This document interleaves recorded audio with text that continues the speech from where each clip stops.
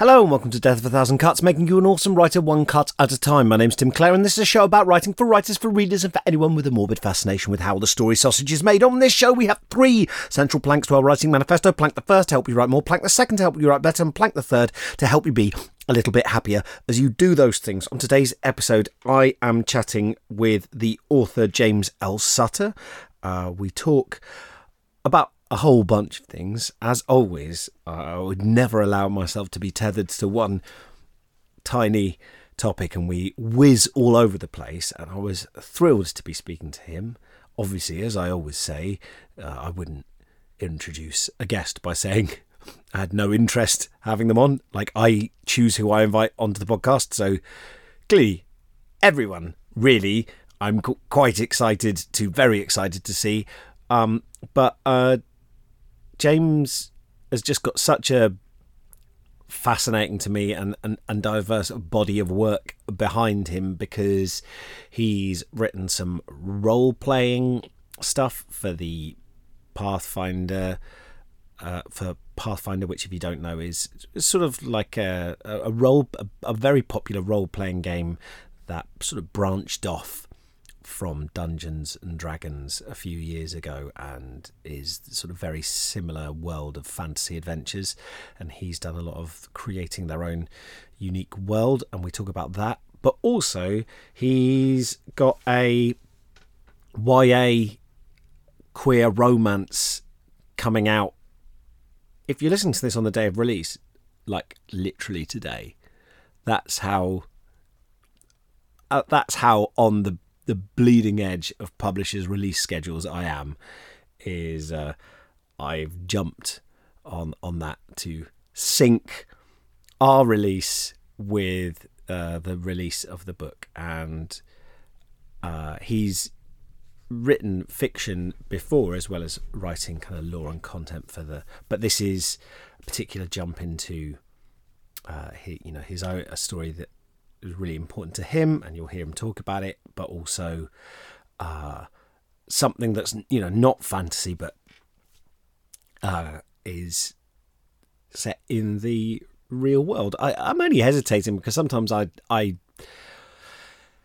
pause about saying, oh, here's the real world and here's fantasy. Clearly I understand that there's a distinction between those two things, but I think actually in terms of our own imaginations and our own minds and the way worlds are inflected by our perspectives and stuff, I don't see it as, and because of the different ways that we as humans see the world, I don't see it as necessarily being a completely hard line, and I would like those genres to always feel like they can move in and out of one another, that one isn't realism and the other isn't fantasy necessarily, that they can both be strategies or little dollops of colour that can go into each other, but nonetheless that's the genre he's working in. And it's really nice because on one hand, like fantasy and role-playing is, I'm a fantasy author, both my novels have been sort of broadly in that genre, and I play a lot of games, as some of you may know, so those are areas I feel really super confident and in those worlds. And as much as I've got, bags and oodles of respect for romance authors, it's not something I've ever tried writing except in the plot of something else, and it's not something I've really sat down and read an awful lot of. And that's why it's always so great to have people on the show who write things that are different to me, which is pretty much everyone, but particularly when it's not an area that's in my expertise. And the same would be true of, say, crime. And so I feel like it's great to have authors who can bring some perspective from those areas and talk about it and talk about why they kind of love it. And it just was really exciting. And James just has a lot of value to offer and great ideas, and articulates them all really well. But was also, I don't want to ever put this front and centre of someone because it sounds like I'm damning with faint praise, but also was just really lovely and nice and a real pleasure to talk to, and has loads going for him in terms of talent and his ability and the stories he tells as well. But just I had a really lovely time talking to him as well, and you'll hear that. I hope that comes across in the interview. But I feel like it's always, unless the only thing I could say about someone was, oh, they seemed nice, and then it might imply that maybe their writing could use some work. But I don't, I'm not leading with that as a reason you should listen to this interview, but it was something that came across to me, and so I wish him all the best with the release of his new novel, which you can pick up because I'll put a link in the show notes / description / whatever you call the bit under the podcast where it tells you about the podcast. There'll be a link there where you can go and grab a copy of Dark Hearts for yourself in one of a variety of formats. I hope you enjoy it. You can just go and read the first bit if you want online and decide if you want to buy the rest. But I think I think it'd be wonderful to support him, and I'm sure the book is going to do tremendously well. If you like today's episode, or you enjoy listening to this podcast and you would like to support me in the community, then you can go onto my coffee page. That's ko-fi.com/Tim Clare, or click the link in the show notes and drop me a few beans, which helps keep the lights on. I've just paid for this year's hosting costs for the podcast. And it would be nice if the podcast didn't actively cost me money to keep doing, and so that is really appreciated. And finally, I'm an author, and if you ever want to check out my stuff because you think it'd be interesting and you would enjoy it, or indeed to support me, my career, and my ability to feed my family, either of those motivations, or indeed both, are valid, and I still get paid the same amount. You can click the link below, pick up something. My new book is called Coward, Why We Get Anxious and What We Can Do About It, and it's all about my experiences with anxiety and panic, and me going on a little adventure to try and find out ways to get better. I've got a couple of novels called The Honours and The Ice House. Any of that would be super appreciated. But that's it, that I'm done with you. Except to say one more thing, which is that we've got a Discord. We've got Death of a Thousand Cuts Discord. I'll put a link to that in the show notes. And if you'd like to join us to talk about writing, to post some of your work, I promise, I'm going to do a few first page critique episodes coming up where I look at people's first pages. They are coming. I just want to get out all the interviews I've done are sort of timely. It turns out the release schedules of various people's books are such that I just want to make sure I'm honouring the time that they gave up to be involved by trying to get them out at a time that's useful to their publicity engine. So I hope that's all right. But I'm looking forward to getting stuck into some first pages and taking the podcast back to its roots, which is me sort of being not grumpy about people's work, but jokingly critical about their work, while hopefully helping you to make your work better. And then you can just take the credit for it. That's the thing, is I can go, don't do this. And then you can make the changes. And then you will get the money and acclaim for having the better writing with your name on it. So you're welcome, I suppose. All right, I'm going to shush now. That really is the end. Please, I beg of you, enjoy me chatting with James L. Sutter. Cool. So the first thing I wanted to ask is, can you remember a time when you first realised that stories were special? That I first realized they were special? I mean, I think I've always liked reading or being read to. I can remember being a kid, and like anytime my grandparents would stay with us, I would go wake up in the morning and then like run in and jump into their bed and like often, wake them up. And just that getting read to in bed was this delightful thing. And so I think that's probably where it started. I think I was always read to as a kid.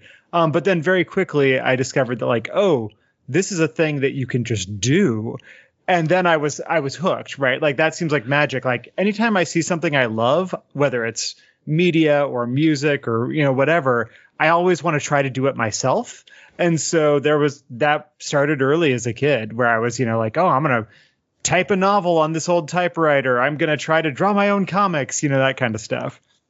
Do you remember any stories growing up that you particularly dug? That did you have some what were your favorite stories or authors that you were getting into? That those ones that you just go, oh, this is it. This is the thing that I'm going to spend the rest of my life kind of chasing in a way. Right. Well, I can remember a bunch of them. It's interesting because, I'm 39. Literature has changed a lot since I was a child. And so there's plenty of stuff that I loved as a kid that I wouldn't recommend now. Which is why I actually, a while ago, I think when my brother, maybe when he turned 30, I bought him a bunch of books, like fantasy novels that I had loved when I was younger, because he was just sort of starting to really get into reading a bunch. And so I was like, okay, you got to read all this stuff that was very formative for me. And he came back and was like, half of this is crap. And I was like, what? And I read through it and I was like, oh, God, you're right. Like, this was very important to me at the time. But now that I'm older, it hasn't aged well. So now I have this policy of trying not to recommend anything that I haven't read in the last 5 or 10 years. Just 'cause you never know, right? You get better. But I do remember, in terms of stuff that I think has stood the test of time, I remember the Enchanted Forest Chronicles by Patricia C. Reed. Have you read those? I haven't read them, no. Oh, I think the first one, it's a little bit chronology of when they came out is different than the storyline of the books. But I think Dealing with Dragons was the first one, and the first one that I read. And it's about a princess who decides she doesn't want to do traditional princess things and runs away to voluntarily be captured by a dragon and go live with the dragons. And it was just so delightful. The world feels so sweet and friendly, yet also really interesting. And there's all this good world building. And it's just like the relaxation of taking a warm shower. That's what I feel like with those books. It just is so positive. So I'd still hold those up as some quality. I guess they're probably middle grade, but I don't know that middle grade even existed when we were kids. But it's kind of for that age group.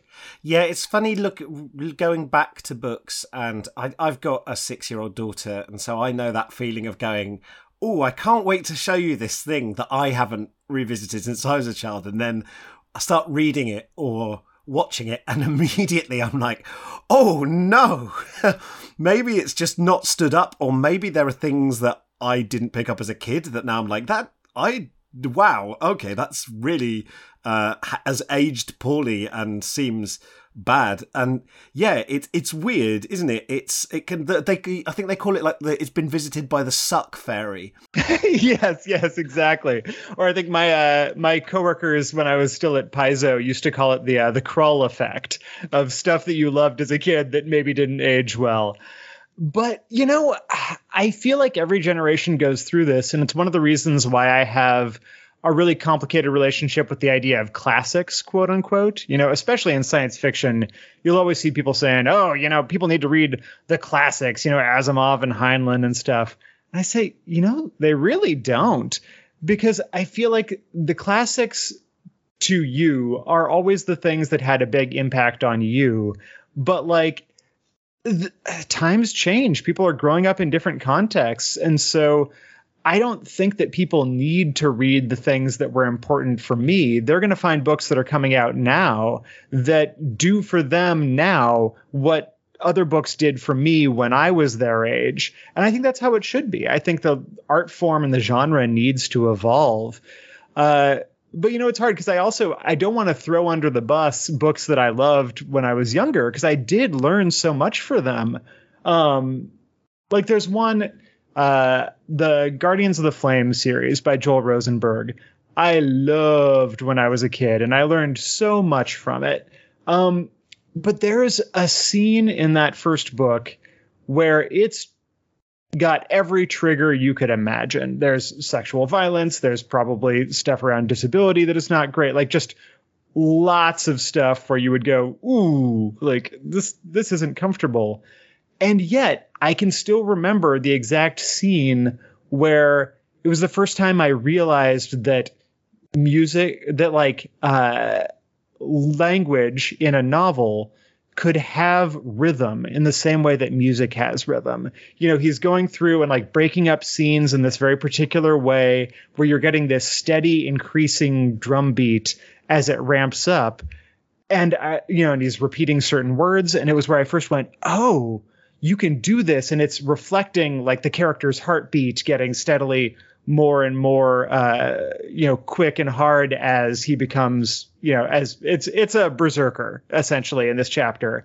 And just the first time that I had seen that done, something clicked in my brain, because I'm also a musician. And it was the first time I realized that those two lock together and can be used like that. And so that's hugely important. And I'm going to owe him a debt of gratitude for my, my whole career, even though I probably wouldn't recommend that book now, Wow, that's amazing. That's a wonderful description of. I was sort of nodding along because I was thinking of all the books that I read growing up that I had sort of similar like those aha moments, or what I sometimes speaking to authors, because I've recorded so many of these interviews now, and it there's often a moment that is, I think I'd start to think of it as sort of someone's permission moment where they're reading something and they go, oh, we're allowed to do that.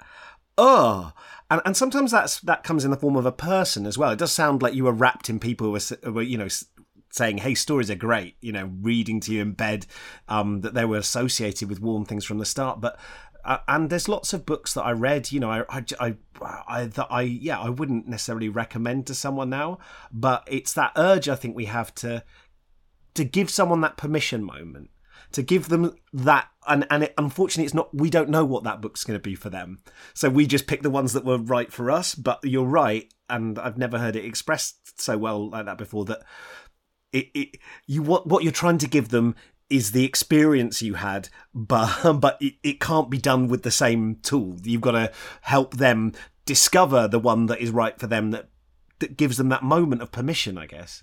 Right. And, maybe it can be the same old thing. I don't want to, same old thing makes it sound bad, but like, maybe somebody now would get into Wheel of Time or something if they started it now, but maybe they'd be better served by getting into N.K. Jemisin or something. I think that something is maybe going to offend some people that have been in the business a long time, but I think that technology advances within art as well. I think that by virtue of the fact that authors today are competing with all the authors that came before, and the fact that between digital books and, streaming and all these things, everyone making art now is competing directly for attention with everyone who came before. So you have to be better. I worked for a while on at a publishing line that was republishing old pulps, classic science fiction and fantasy.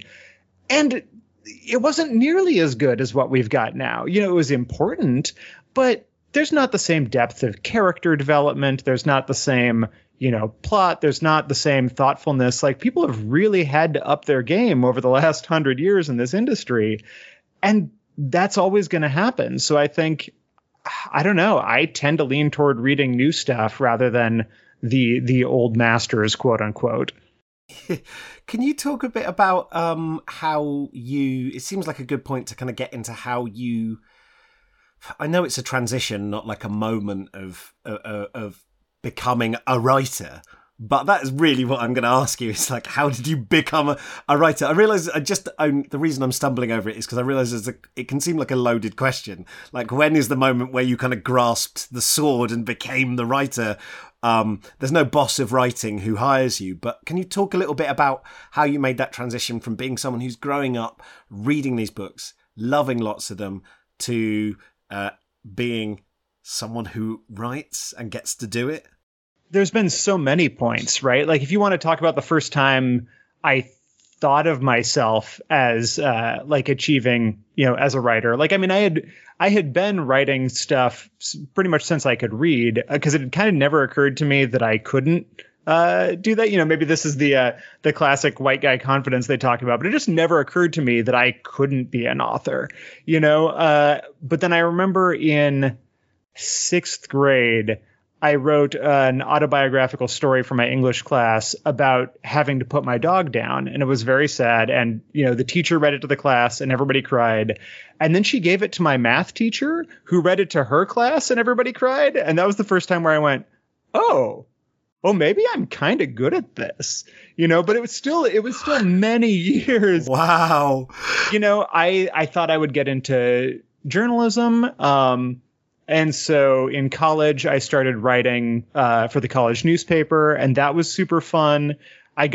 Once I got out of college, I realized that the sort of articles I liked to write, which was all, rock reviews and like go have an adventure and write about it, that kind of gonzo journalism. Turns out people don't really want to pay you for that in the real world. So I quickly realized I needed to do something else. And I started working for the official Dungeons and Dragons magazines because that seemed perfect, right? It was like reporting, except I got to make everything up. And of course, I'd, played tabletop role-playing games as a kid. And that was one where I just truly didn't realize there was a career option there. I've never thought to link Dungeons and Dragons and gonzo journalism before, but I guess they are oddly similar, right?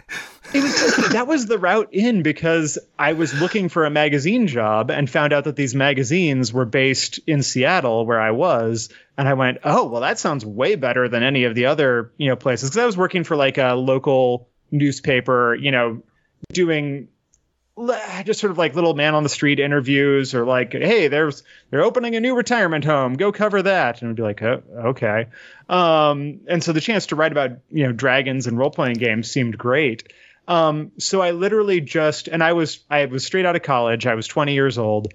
And so I cold called basically the CEO of the company because I didn't know any better. So I just sent an email in, because they were hiring for a editor-in-chief for Amazing Stories magazine, classic, venerable science fiction magazine. So I responded to that email address and said, hey, I am totally unqualified for that position, but here's what I've done. Do you have anything else?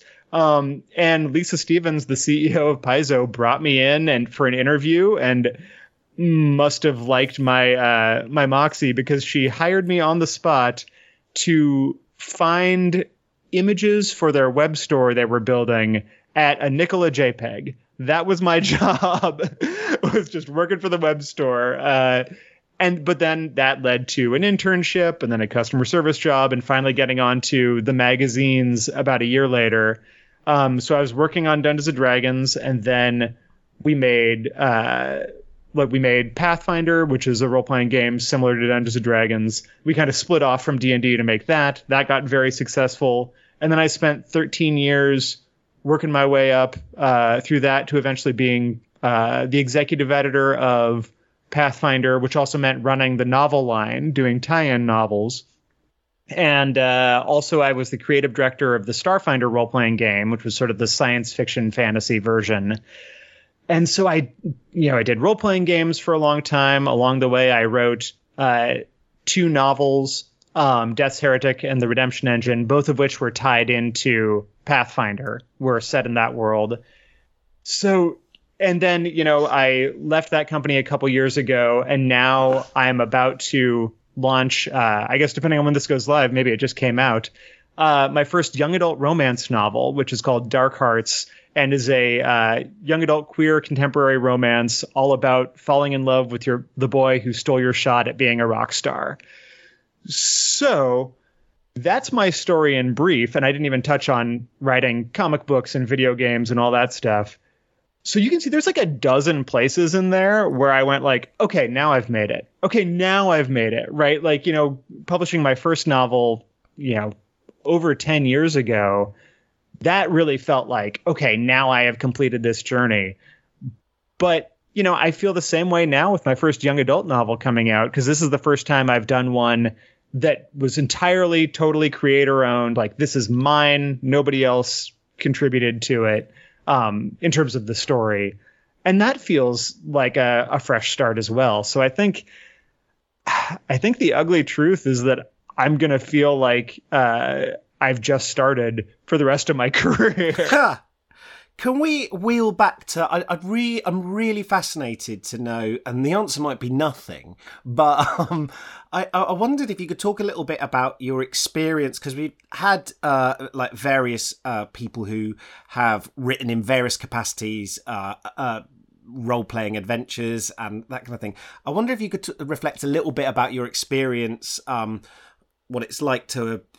I mean, what goes into writing essentially a story that you don't get to write, that you've got to leave open, and lore. And because you talked a bit about, we were talking about world building, how much you enjoyed it in one of your favourite early books that still, and I wonder if we could just talk a little bit about world building and creating adventures, and maybe anything you've learned from that, because it's it can sort of, on the one hand, it seems obvious, it's like you make stuff up. On the other, it can seem to me sometimes like a real dark art. Like, how do you go about creating an adventure and creating within a shared world and building lore? So could you talk a little bit about that, please? Yeah, absolutely. And I love the world building side. When it comes to role-playing games, that's the part that I really, dug in and sort of invested on.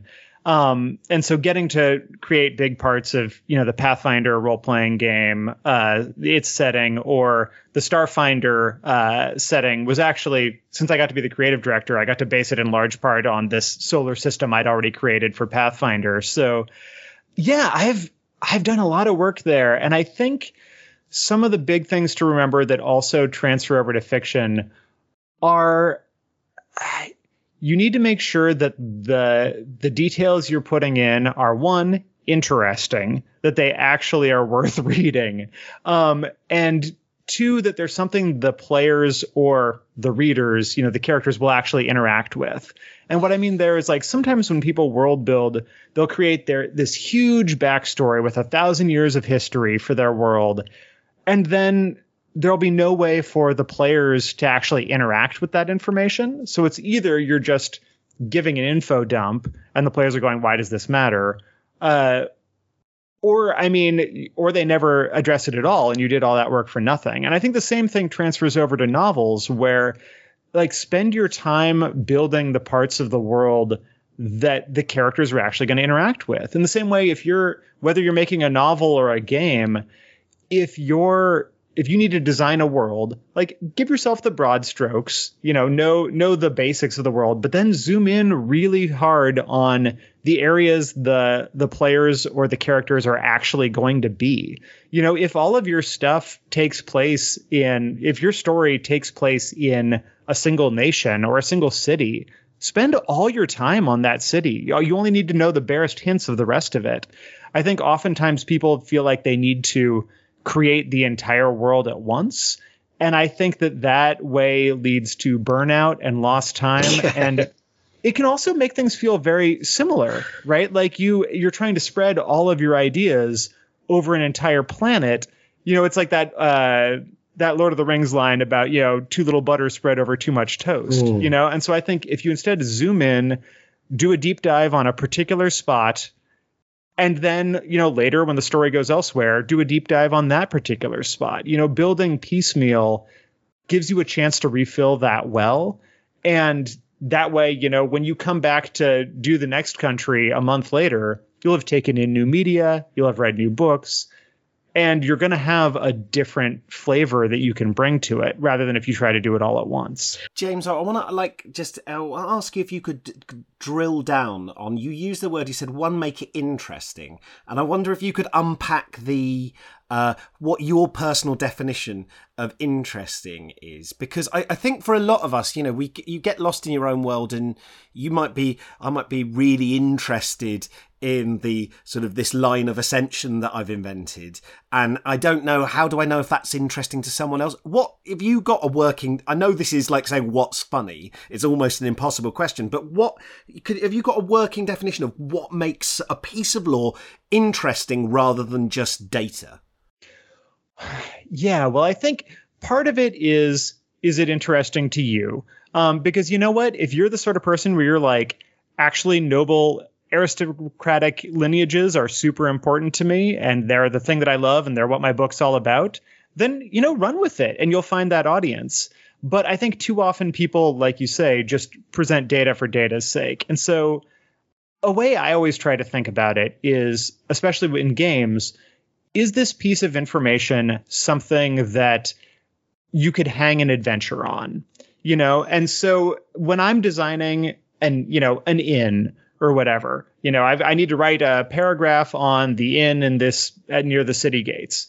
I could spend that time, writing out, well, here's the menu and here's how much it costs to stable your horse and do all that stuff. And that is information, but it's not particularly interesting. It's not something that the game master couldn't come up with themselves.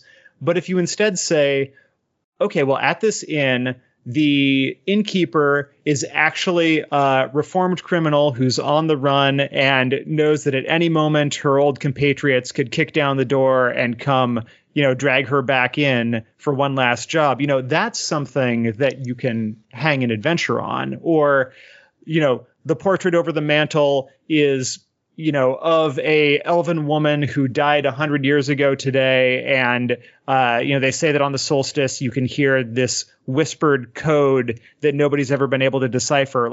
That's something you can hang an adventure on. And so, I'm trying to give people those sorts of things. And I have a rule where, if I'm writing a gazetteer of a city or whatever, I try to make sure there's an adventure hook or something really interesting like that in every paragraph, because fundamentally what people are paying you for in role-playing games is ideas. They're paying for you for the chance to go, oh, well, you know what? I could take that piece of information and I could do X, Y, and Z. I'm there as inspiration. I'm not there to tell the story. I'm there to raise questions that then the game master wants to answer for themselves. And so that's what I'm always trying to do. I also tell people, think in cinematic terms. If you're designing a world, think about what you'd put on the cover of your book. Think about the location that would be super cool in a high budget fantasy movie, that kind of thing. So if you're designing a city, find 3 cool landscape shots that are that would be a great location for a fight or a scene or whatever. Because I think we actually all inherently know what's cool and what speaks to us. We just have a tendency to get bogged down in all the little details because we feel like it should all have that, that more data equals realism. And I think you really just gotta cut to the stuff that makes you go, oh, that's cool, and then follow your gut. I think that's amazingly good advice, because every now and then I'll read a fantasy novel and it will just do something that I go, oh, I don't believe you did that. But how have, I suppose you are allowed to, I suppose you're the author of this story. You are allowed to do that. And then I go, do I accept that this happened? Yeah. I mean, it's kind of cool. I just didn't know that this was a story that had gnomes in, but here they are. But they're here. Oh yeah, I guess you can do that.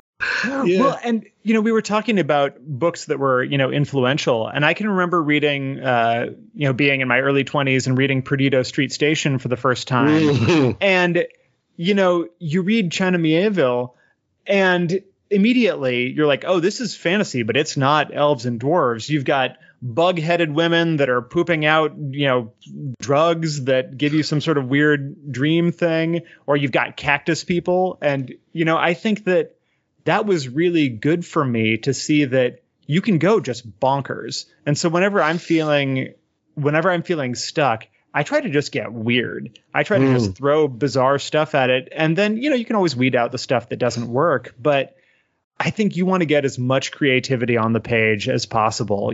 Just go stream of consciousness and see where you get. It's so funny you should say that, because when you were describing, making something interesting, I was immediately thinking of, the classic, you said think of it like a movie. I was thinking of cantina scenes, right? Where it swings across and you see a bunch of people, and not all those aliens and species, you don't get all their backstories, but you get a hint of this huge world.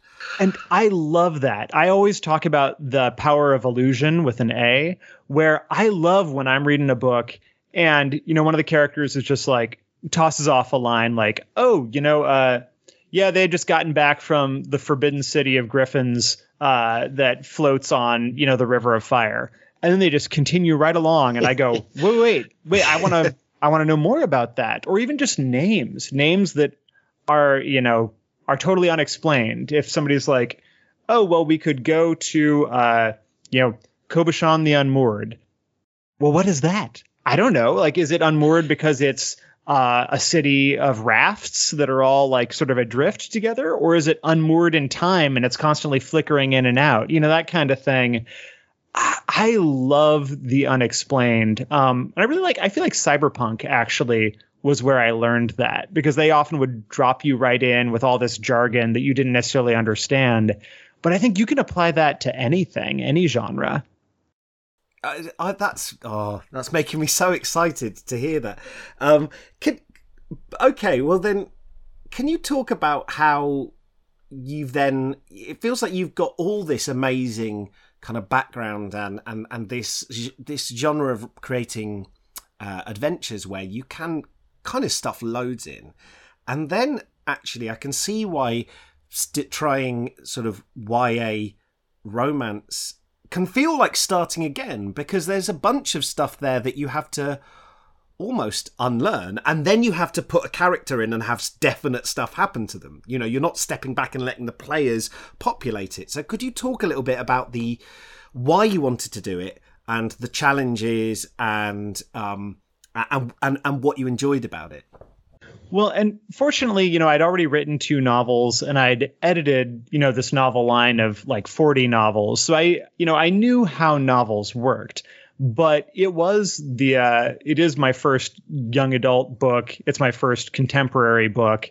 And it's a romance book, which I only started reading romance a couple years ago. But for me, it was really in the pandemic. I was, working on this big dystopian science horror book, and I just lost steam. I just couldn't deal with something that dark. And so a friend got me reading a whole bunch of contemporary young adult romance.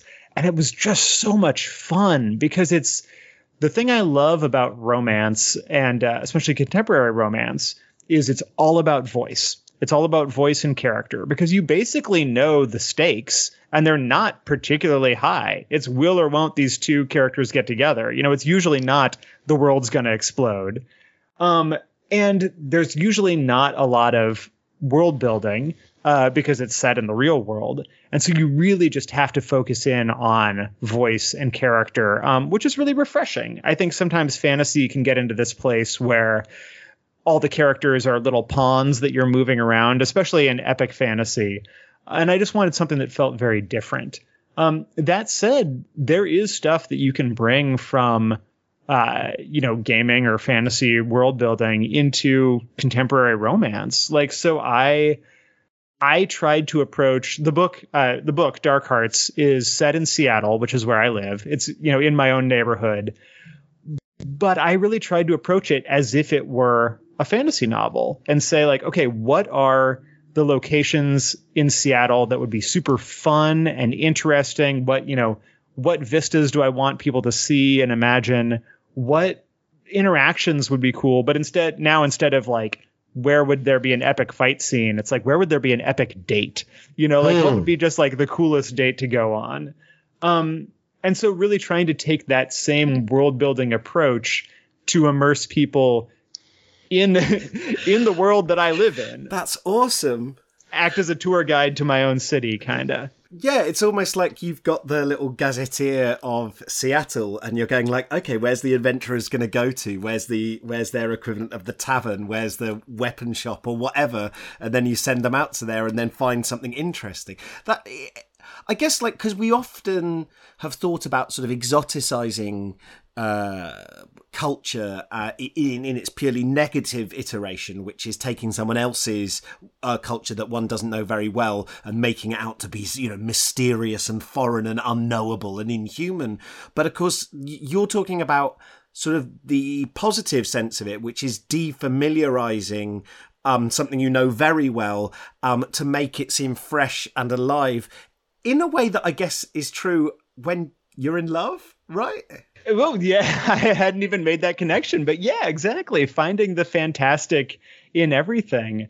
And, I also had one other big advantage on this in that while the book is not autobiographical, strictly speaking, it does draw a lot on my own experience. So the book is all about this character, David, who, when he was in middle school, he formed a band with his best friends. They played a bunch, but then egos got big and he stormed out. And then as soon as he did, the band got huge without him. So now his former best friends are world, class pop stars, and he's stuck in high school. And of course, he comes back in contact with the lead singer, and, they go from frenemies to lovers as they realize, like, oh, maybe I'm kind of into you. And then he thinks, well, maybe this is my chance to get back into the band and reclaim this fame that I've been denied. But of course, that sort of concern is maybe not the greatest way to start a relationship of like, hi, I love you. And also I'm going to use you, So anyway, the point about the connection to me is that when I was a teen, I started a punk band, and, we never got world famous. We played a lot of shows. We got on the radio a couple of times. And I remember very clearly being like 18 and seeing bands that were younger than me start getting signed and thinking, well, I've missed my shot. Like, I'm clearly a has-been. And especially once the band broke up, I was thinking like, okay, well, I'm not even in college yet. And now my life is over. And I really tried to make the book about that feeling of what do you do when the thing that you thought was going to be your life path turns out to not actually be the way things work out. We're all told to like hustle for our dreams and like, you can do it. You can be the rock star. You can be the astronaut. But the truth is most of us never reach that. So how do you as a teenager live with the fact that you're not going to be the person you thought? And then, of course, it's also a, sort of queer epiphany story, sort of echoing my own realization that like, oh, maybe I'm not as straight as I always thought I was, and so he's going through that in the book as well. So it's all about just what do you do when the labels that you use to define yourself, to yourself no longer apply.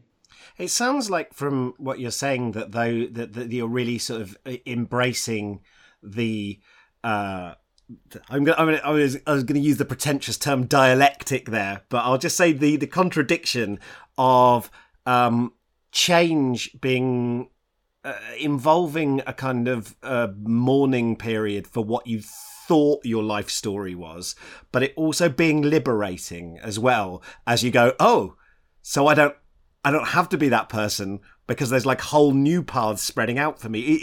Would you say that's fair? Yeah. I think, the book is about, that idea of, okay, the old dreams, the old idea of where your life was going doesn't fit anymore, but maybe there are new dreams and new life paths that can fit even better, and that willingness to let the person that you thought you were go in order to figure out who you actually are. Can you talk a bit about when you're writing for a YA audience? I realize you must constantly be having a feeling of like I this is a specific audience that I'm writing for, but the absolute worst thing I could do would be to be condescending or patronizing, right? So like, how do you modulate, make sure that you're aiming for an audience, which whenever we write any type of book, we're always aiming at an audience, right? We're trying to think about their needs. How do you do that without immediately sort of growing leather elbow patches and tweeds and turning into like a parody of like a sort of patronizing like dad? Like how was that for you? Exactly, yeah. Well, so the honest truth is that I didn't try to change my voice. If anything, I'd say that Dark Hearts is the most natural voice I've had because, in fantasy, I was often trying to look for a particular voice, because the characters were very different from me. In this version, the character is super similar to me. Like everybody in the book, although I will say being the age that I am, I find myself in young adult media really identifying with the parents in a way that I wouldn't have expected. I'm always watching teen movies and being like, that dad is doing the best he can.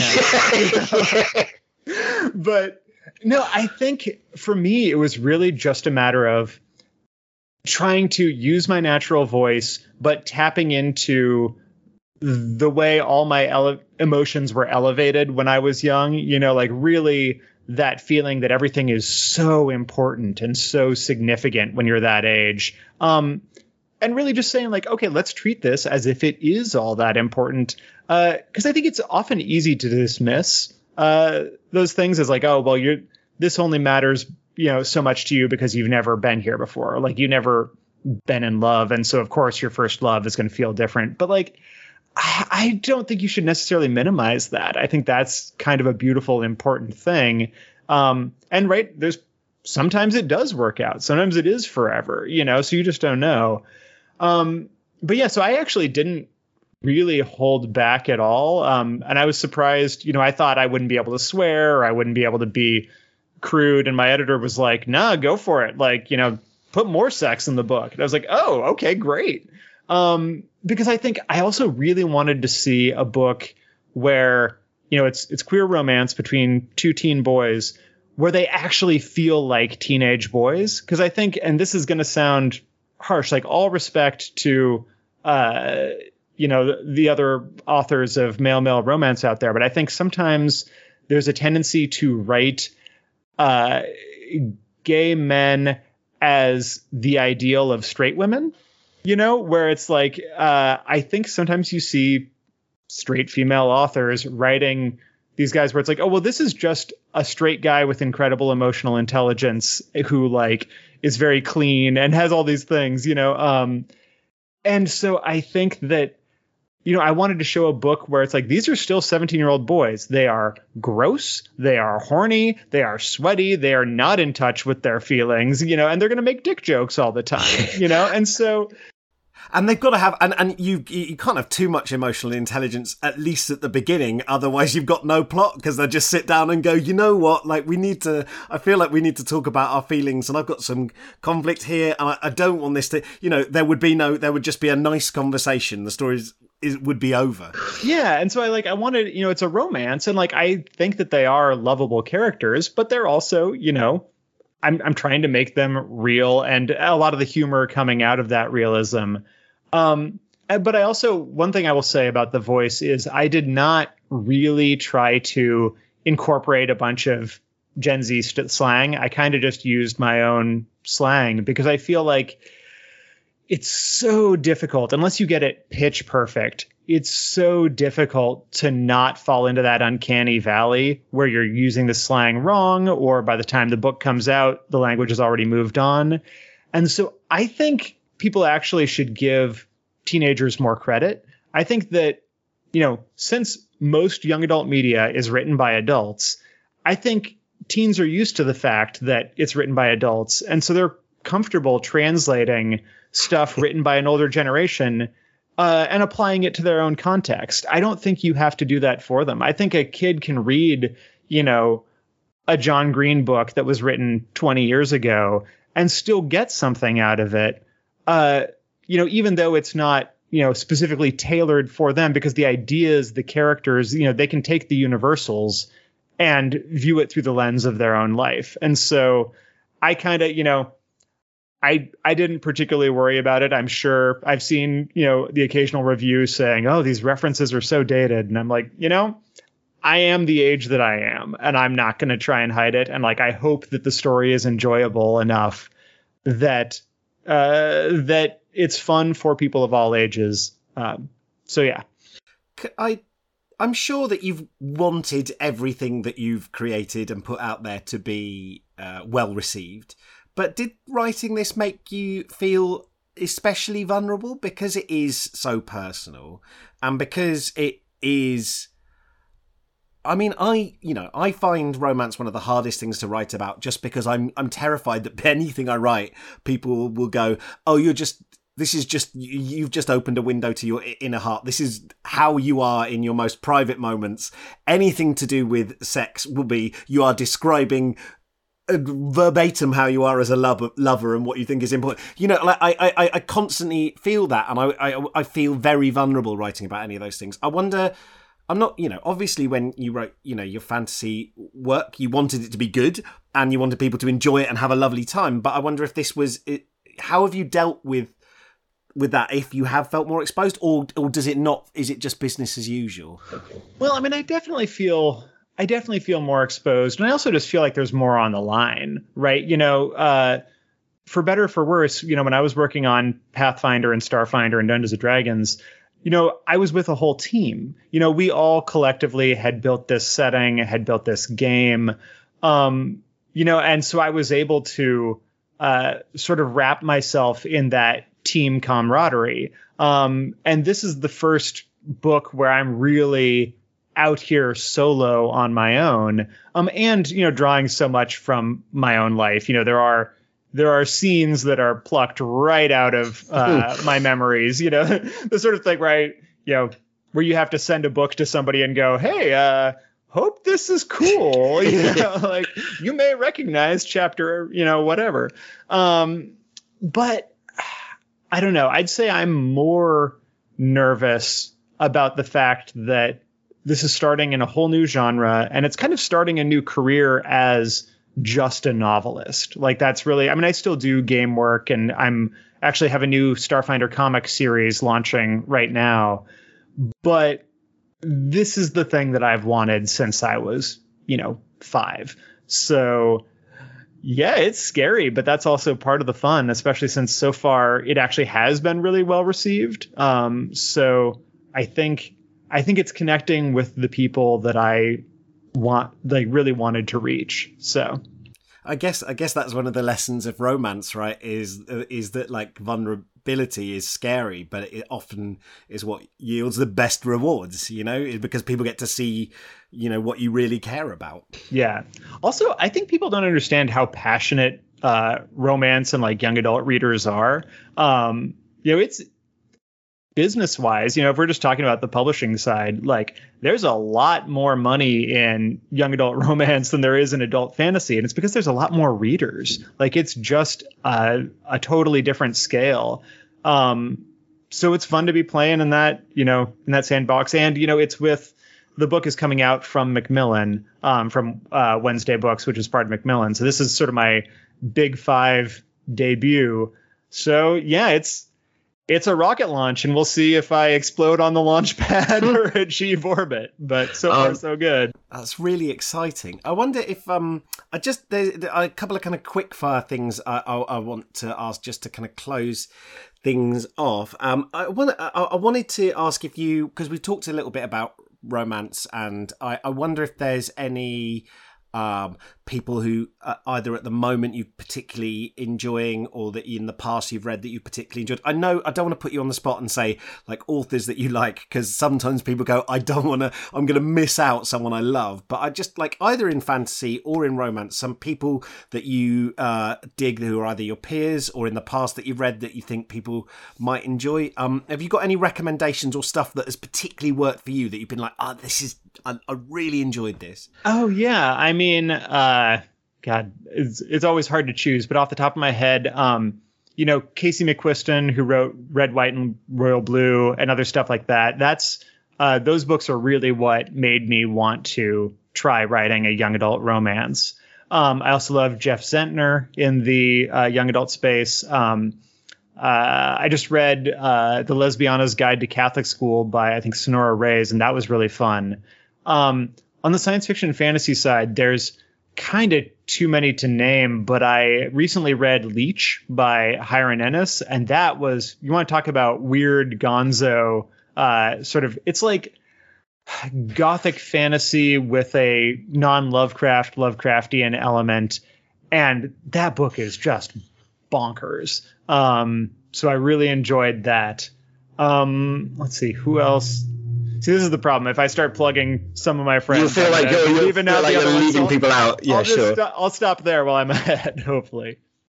And I just I had a kind of like before I move on to just finishing off with a couple of like maybe if you've got any writing tips. The one question I'm just desperate to know, and you might not be able to, might be like asking you to pick like a favorite kid or something.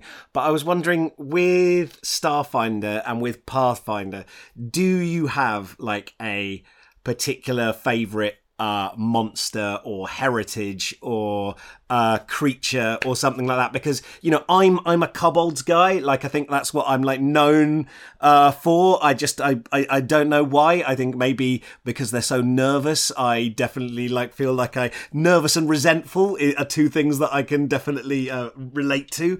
I was just wondering if there are any that you particularly sort of like you've got carrying a torch in your heart for. Yeah. So in Starfinder, one of the primary playable species is this race called the Shirin, and they are sort of our bug people.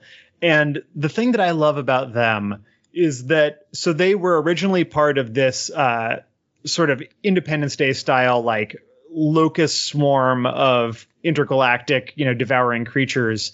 And then they were able, through divine intervention, to split off away from the hive mind and gain free will as individuals. And so they're super obsessed with making choices for themselves.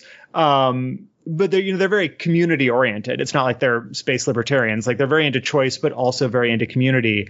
But the thing that I particularly love is that because they've got these, reward centers in their brain, they can become addicted to making choices. They get drunk off of making choices for themselves. So like a Shirin walks into the bar and like, they don't need to order a drink. Just looking at the menu and like ordering the drink, not drinking the drink, is enough for them. And they can actually become addicts. They can become option junkies where they just, lose themselves in the act of making trivial choices. And I just think that's so much fun. They also, I've got one right now in the comic series I'm writing. One of the heroes is a Shirin. And he carries his son, his larva, around in a little clear cylinder on his belt, so that the larva can sort of see the universe and get a sense of it, and therefore make his own informed choices when he grows up. And I love little details like that and how they can spiral out into a whole society. Wow, that's so cool. Thank you. That's amazing. So to finish off, I just wanted to ask, when you had to write some stuff that is very much you're given a task and you're doing it, and some stuff that you've been able to have a kind of Shirin like freedom to make your own choices and be self-determining. And I wonder, throughout that, have you learned any, because I know you sometimes share sort of bits of sort of writing nuggets and tips on Twitter. I wonder if you could talk a little bit about any things, don't mind what, that you have found about the writing process that you've learned that you feel like maybe you can do a little bit better now, or some pitfalls that you've involved, or some things that you're able to use now that might be useful to other writers who are going through similar things. Yeah, let's see. So one quote that very early on I found that got me through sort of the early years is actually from Orson Scott Card, and I have my issues with Orson Scott Card, but this is still a good quote, where he said, "Send out today the best work you're capable of doing today. In a year, you'll be better, but in a year, you should be working on the things you're excited about at that time, not revising this year's stuff." And I think that's so true. For better or worse, I've been publishing since I was, 19, 20. And so, I've sort of grown up, like you can dig back into my history and find stuff where I was not nearly as good or mature when I wrote it. But I think that's what you got to do. I think you can't be afraid to put yourself out there. Our writing career is equal parts hubris and humility. You need the humility to listen when somebody says, "Hey, I think, this might not be working." But you also need the hubris to believe that your story is worth telling. Everybody out there wants to be an artist. Why should it be you? Well, why not? And so I think you really just got to believe in yourself like that. I think you do, it's trite, but you do kind of just have to sit down and put words on the page. I think I often find that stream of consciousness is really useful for me. And that came from, working both on the magazines and on Pathfinder in the earlier days when, a book is going to print in an hour and you find you're a column short and somebody says, hey, I need 300 words on, orcs right now. And you have to just sit down and come up with something. I find that's often where a lot of my best stuff comes from because I don't have time to think about it enough to get anxious about it. Can you explain what you mean by stream of consciousness? Yeah. So, if it's something like, I can think of like, okay, so somebody says, hey, you need to write something. You need to design a fantasy city right now. Go. I'll just start talking and just keep throwing as much weird stuff as I can find in there until I find something. And so I'll say like, okay, well, I need to create a city. It's a city of mermaids and it's built into the shell of a giant moon snail that's crawling across the bottom of the ocean floor. And inside is a psychic brain coral, which is the collective memory of all the people who have lived there. And so you've got these weird, sorcerers that can trepan themselves so that they can go stick their brain matter directly onto the coral and learn these thoughts, and I'll just riff. I've always said that that's like one of my main job skills is to BS on command, basically. And I think that's a really useful skill to have because you may find, as I usually have found, you start talking and at the start, maybe there's nothing there, but by the end, there's something that you can work with. So you just have to get your fingers moving. That's so cool. And I think that's a lovely point to close the idea of BSing on command. But I think it's also, it's so often, it's very refreshing because I think sometimes like with fantasy and thinking of the classics, we can sometimes regard them as if the authors almost like discovered these relics and then they were just and they can feel like they're canon, and that can feel like something that's very hardened and not about play, and that idea of going, what do you think could have happened? Well, and can I tell you, I was terrified to write a novel. Like I didn't, I had always wanted to write a novel and I didn't until I was in my 20s because it just seemed like every book that I loved was up on this pedestal and I didn't see how I could possibly reach it. And it wasn't until I became an editor and started, commissioning books and working with people all through the process that I realized that, every great novel starts out as a pile of trash, and it's, that's not a slam on any of the amazing authors I've worked with. It's just, you have to sift through the mud until you find, that one little nugget of an idea that's good. And then you build around that, you accrete around it like a pearl. And that seeing that messy process and realizing that it is just a thing that real people do, it's a job, that gave me the confidence to go, oh, okay, maybe I can actually do this. I think we all have the problem of measuring ourselves against the final products that we see out there, whether it's somebody's measuring our first draft against somebody's book or measuring ourselves against their Facebook highlights. Right. So I think you just have to realize that it all starts as garbage and you can make that garbage into something wonderful. James, thank you so much for chatting. I've had a wonderful time. What a lovely way to end. So Dark Hearts, your YA romance novel, is out on the 6th of June. So when this comes out, it will either be just about to come out or will have just come out. If people want to, I'll put a link in the show notes for people to either pre-order or grab a copy. But if people want to find you online and find out more about your work and what you're up to, where's the best place for them to go? Please check out my website is just jameslsutter.com. I'm also on Twitter for as long as that lasts at James L. Sutter, or now on Instagram as well. I think I'm also just James_L_Sutter there. So yeah, come find me, come say hi. I'm always happy to chat with people about this stuff. Awesome. I'll put links to those in the description of today's episode. Thanks everyone for listening, and I hope you have a wonderful week of writing.